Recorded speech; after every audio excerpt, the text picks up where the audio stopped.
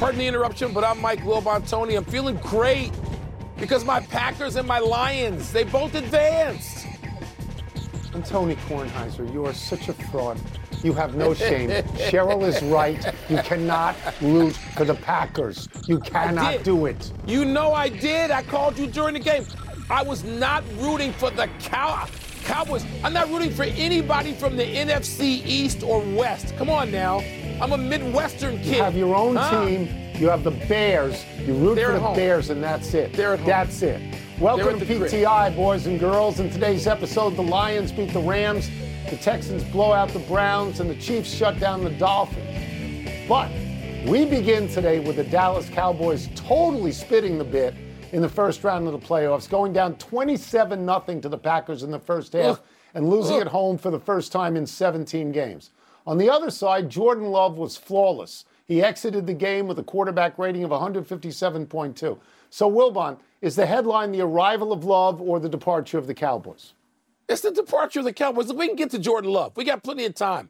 If the Packers' successive quarterback is any indication with Jordan Love, we got like 15 years to talk about Jordan Love. No. Let's start with the Cowboys. Let's start with being humiliated. I don't care about the points. I don't care about yards. I don't care about the schematics. I don't care about any of that.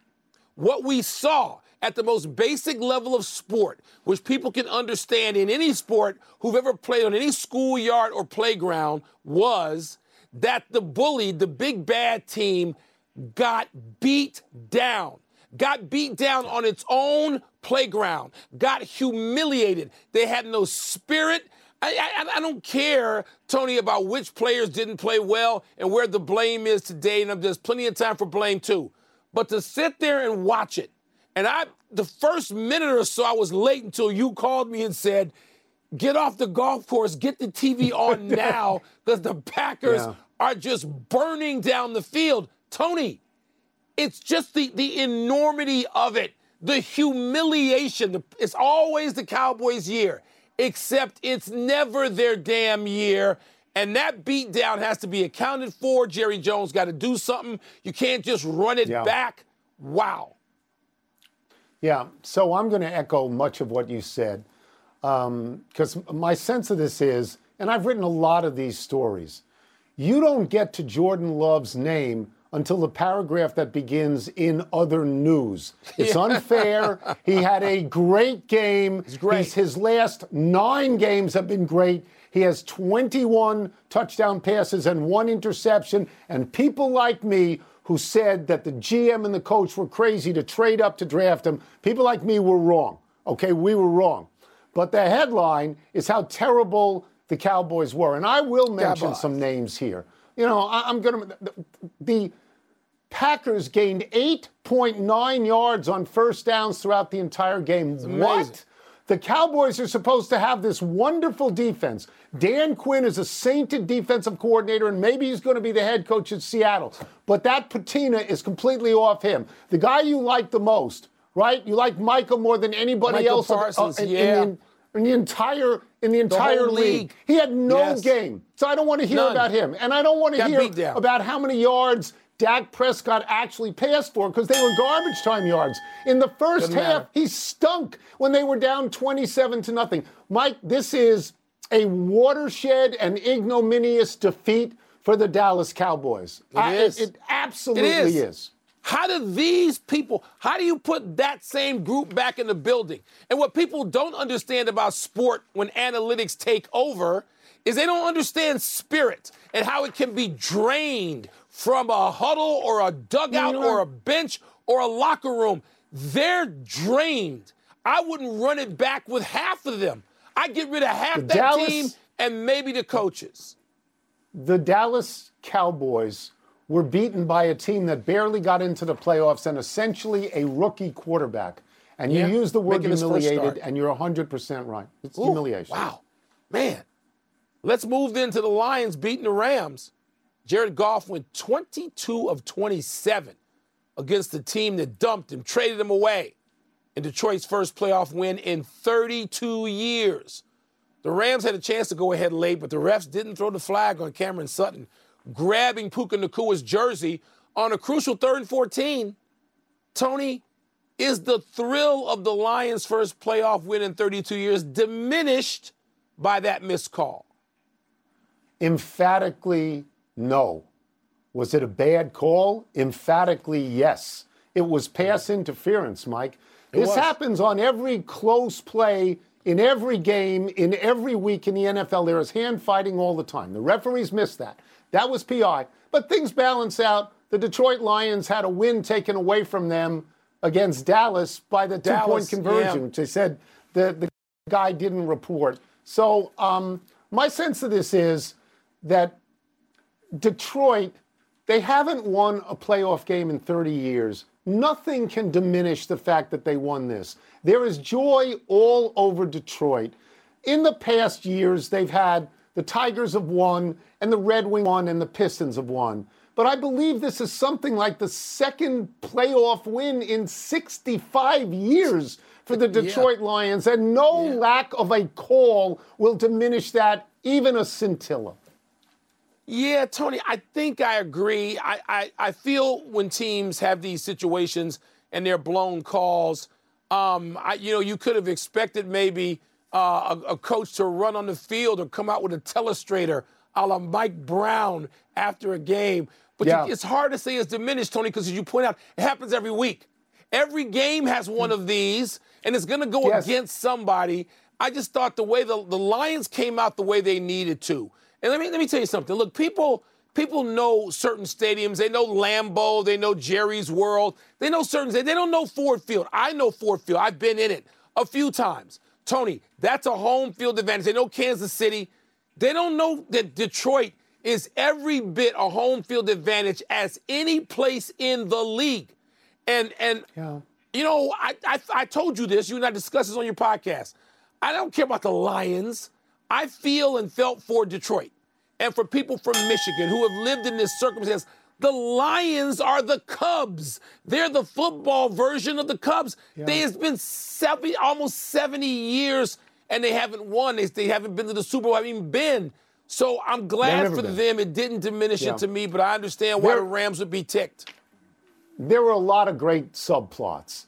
Jared Goff, the complete vindication, beating the team that dumped him. And honestly, Matthew Stafford going back to Detroit and getting booed lustily and understanding it and appreciating it and keeping his team in the game the whole time, right? He did. They're in the game. He did. So, and then they get jobbed on the last pass. What are you going to do? We move on. The most impressive performance on Saturday belonged to Houston and C.J. Stroud. The Texans put an emphatic end to the Joe Flacco story, getting 2 pick sixes on him. Rookie C.J. Stroud was sensational. He had the same rating as Jordan Love, 157.2. He had the greatest playoff game statistically of all time by a rookie quarterback. The whole time. Wilbon, what did you see when you watched C.J. Stroud? I saw Dan Marino, not in terms of form, but remember how great Dan Marino was right away, right? Right away. Early. Ben Roethlisberger. I mean, every, 15, 20 years, you get a kid who's a fresh-faced kid. We're going to look back in X number of years and say, oh, my God, how young was C.J. Stroud? And they just perform at a level that doesn't make sense. There's a poise attached to that you just go, my, where'd this come from? And, of course, it comes first from performance, and then you get the poise, not the other way around. This is not chicken egg. We know where it comes from. But, wow, who wouldn't want to – wouldn't you – I mean, half the teams in the league right now would trade their veteran quarterbacks for C.J. Stroud. Yep. No, there's no question of that. What I saw 2 things about C.J. Stroud that didn't necessarily completely involve C.J. Stroud. I thought I saw Carolina Panthers fans saying, ooh, what did we do with the number 1 pick? And I saw a guy whose name is Bobby Slowick. He's the offensive coordinator for Houston. And Mike, if he walked into this room right now and said, hi, I'm Bobby Slowick, I wouldn't know him. But this guy announced himself as a head coaching candidate because on every single play, a receiver for Houston was running free. Every single play. And then Stroud found that guy. I mean, this was remarkable against allegedly one of the great defenses, the best defense in the league, right? Best defense. Where were they? Miles Garrett had a Micah Parsons circumstance there. The coaching the coaching on both teams was great all year, but the coaching for Houston in this particular game, they won both sides of the ball, Mike. They won both sides. They won both sides. No they were, and Nakua would be Rookie of the Year in any other year, and he's not this year. Except because this kid walked into a 3-13-1 team, and now they're 11-7, and he's got a lot to do with it. He had 5 interceptions all year. Let's take a break. Coming up is the Chiefs' convincing win over the Dolphins, a harbinger of things to come. Was it convincing? Do the Eagles or the Buccaneers have the edge tonight? There's no snow in Tampa. No snow there. No, there's 3 to 5 here in Washington. See you soon. Pardon the Interruption is presented by Grey Goose. Vive la vodka. Please sip responsibly. Part of Happy Hour. The NFL schedule drops this week, and you can be there to catch all the action, live and in person with Vivid Seats. Experience every touchdown, every tackle, and every eye-popping play of your favorite team. And to kick it off, Vivid Seats, the official ticketing partner of ESPN, is offering you $20 off your first $200 ticket purchase with code PTI. That's code PTI. Download the app or visit vividseats.com today. Vivid Seats. Experience it live. Have you ridden an electric e-bike yet? You need to check out Electric E-Bikes today, the #1 selling e-bike in America. 2 things stand out that bikers love about Electric. Number 1, the majority of their models come pre-assembled, so you don't need to be a bike savant to ride them. Number 2, Electric wants to empower riders to spend more time exploring outside on their bikes, so they've made range a priority. Long-range batteries allow riders to hit typically around 65 miles of range or up to 150 miles on some models. Bonus, Electric has purposefully priced their bikes to be affordably awesome, so you don't have to break the bank to get these sweet rides. See why people who have made the switch to electric bikes have fallen in love with biking again by visiting electricebikes.com. That's LECTRIC ebikes.com. Welcome back to Pardon the Interruption, presented by Grey Goose, part of Happy Hour.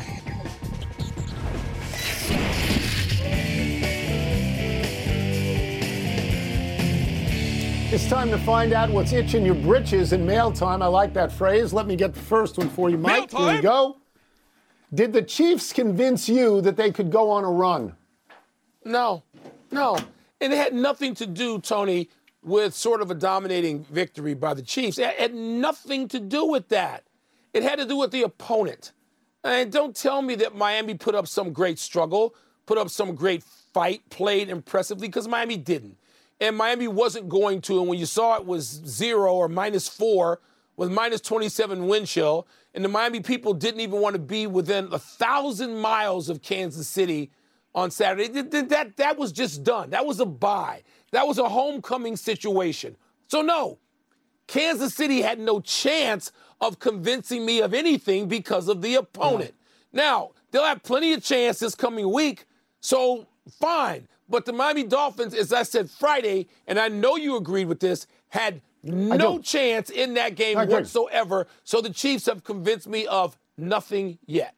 Yeah, I agree with the sentiment of that, and the Chiefs have convinced me of nothing because of the weather and because Miami, as you said, had no chance. Look, I like the Chiefs. I would like to see the Chiefs against the Ravens, okay? When I watched the beginning of that game and I saw the Chiefs take the ball all the way down the field and score, I wrote in a W for the Chiefs. The sad thing for me was I had to wait until this morning to find out if that was true. And here I go with my old man rant because I didn't get Peacock where I was in Delaware because I didn't think you should have to pay a toll to watch an NFL playoff game. This is not some Thursday night game, random Thursday night. This is a playoff game. Tens of millions of Americans for 1 million years have been able to watch playoff games for free and not have to pay a toll. So I'm old and I don't understand streaming. But as I told you this morning, I think Roger Goodell should go before a congressional committee and explain how come you couldn't watch this game without plunking down money that day. And I'm sorry for sounding like an old dope. No, you know what NBC and Peacock are doing? They're strutting. They're saying we got 23 million. This is the greatest streaming event in American history. I told you I will send you cash, homie.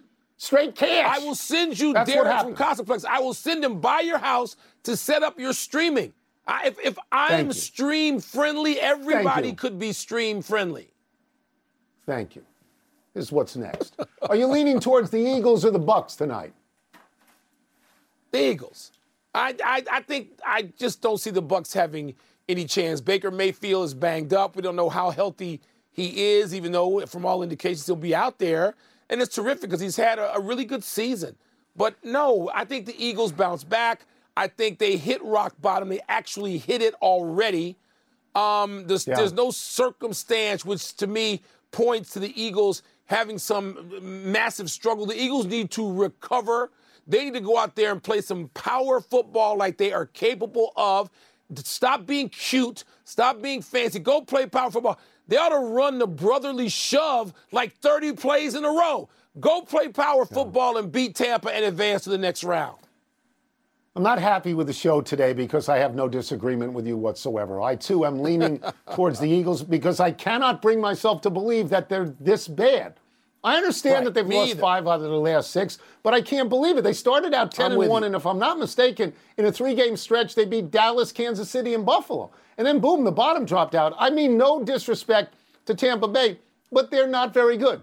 They won a lousy division. They're 4-4 at home over the course of this year. They needed to beat Carolina last week to win the division. They scored 9 points.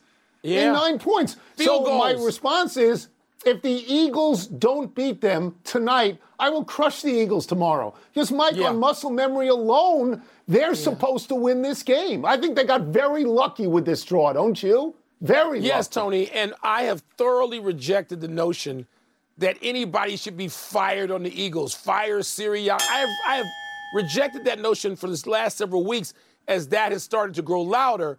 But if they lose to Tampa, coming off 3 field goals, as you point out, against Carolina, Tampa is about as good as Miami. Not even as good as Miami, and the Eagles should beat them and recover and then see what's left of their season.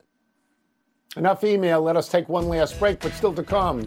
Jim Harbaugh meets with the Chargers. Too bad the Bears don't have an opening, right, Wilbon? Yeah, we don't. We really don't have an opening. I don't know how I feel about that. It's Dame time in Milwaukee, finally. Took a little while. That's all right. He knew how to find it. Dame time. You wanted Harbaugh. You wanted Harbaugh for the Bears. You said it 10 times. For years, yes. We all know breakfast is an important part of your day, but sometimes when you're traveling for business, you end up staying at a hotel that doesn't offer any. You know what happens? You grab a cup of coffee and skip the meal entirely. We've all been there. But if you book a room at La Quinta by Wyndham, you can enjoy their free Bright Side breakfast featuring delicious baked goods, fruit, eggs, yogurt, and waffles. And really, who doesn't want to start their day with a fresh, hot waffle? Tonight, La Quinta, tomorrow you shine. Book direct at lq.com. Enjoy all your favorite sports like never before at BetMGM. Sign up using code FIRSTTAKE and receive up to $1,500 back in bonus bets if you don't win your first bet. When you register with BetMGM, you'll get instant access to a variety of parlay selection features, live betting options, and the best daily promotions in the business. And with BetMGM at your fingertips, every play and every game matter more than ever. BetMGM and GameSense remind you to gamble responsibly. See BetMGM.com for terms. This U.S. promotional offer not available in D.C., Mississippi, North Carolina, New York, Nevada, Ontario, or Puerto Rico. Gambling problem? Call 1-800-GAMBLER in the U.S. Call 877-8-HOPE-NY or text HOPE-NY 467-369 for New York. Call 1-800-NEXT-STEP in Arizona. For Massachusetts, 1-800-327-5050. For Iowa, 1-800-BETS-OFF. For Puerto Rico, 1-800-981-0023. For West Virginia, visit 1-800-GAMBLER.net. First bet offer for new customers only. Subject to eligibility requirements. Rewards are non-withdrawable bonus bets that expire in 7 days. In partnership with Kansas Crossing Casino and Hotel. Pardon the Interruption is presented by Grey Goose. Vive la vodka. Please sip responsibly. Part of Happy Hour. Happy time, people. Happy 28th birthday, Deebo Samuel. The 49ers running back / receiver is one of the most versatile, most dangerous offensive players in the NFL. This season, Samuel had 60 catches for 892 yards and 7 receiving touchdowns. He also had 37 rushes for 225 yards and 5 rushing touchdowns. Samuel got hurt and missed 2 full games and half of a third. The 49ers lost all 3 of those games. Samuel was a second-round pick in 2019 out of South Carolina.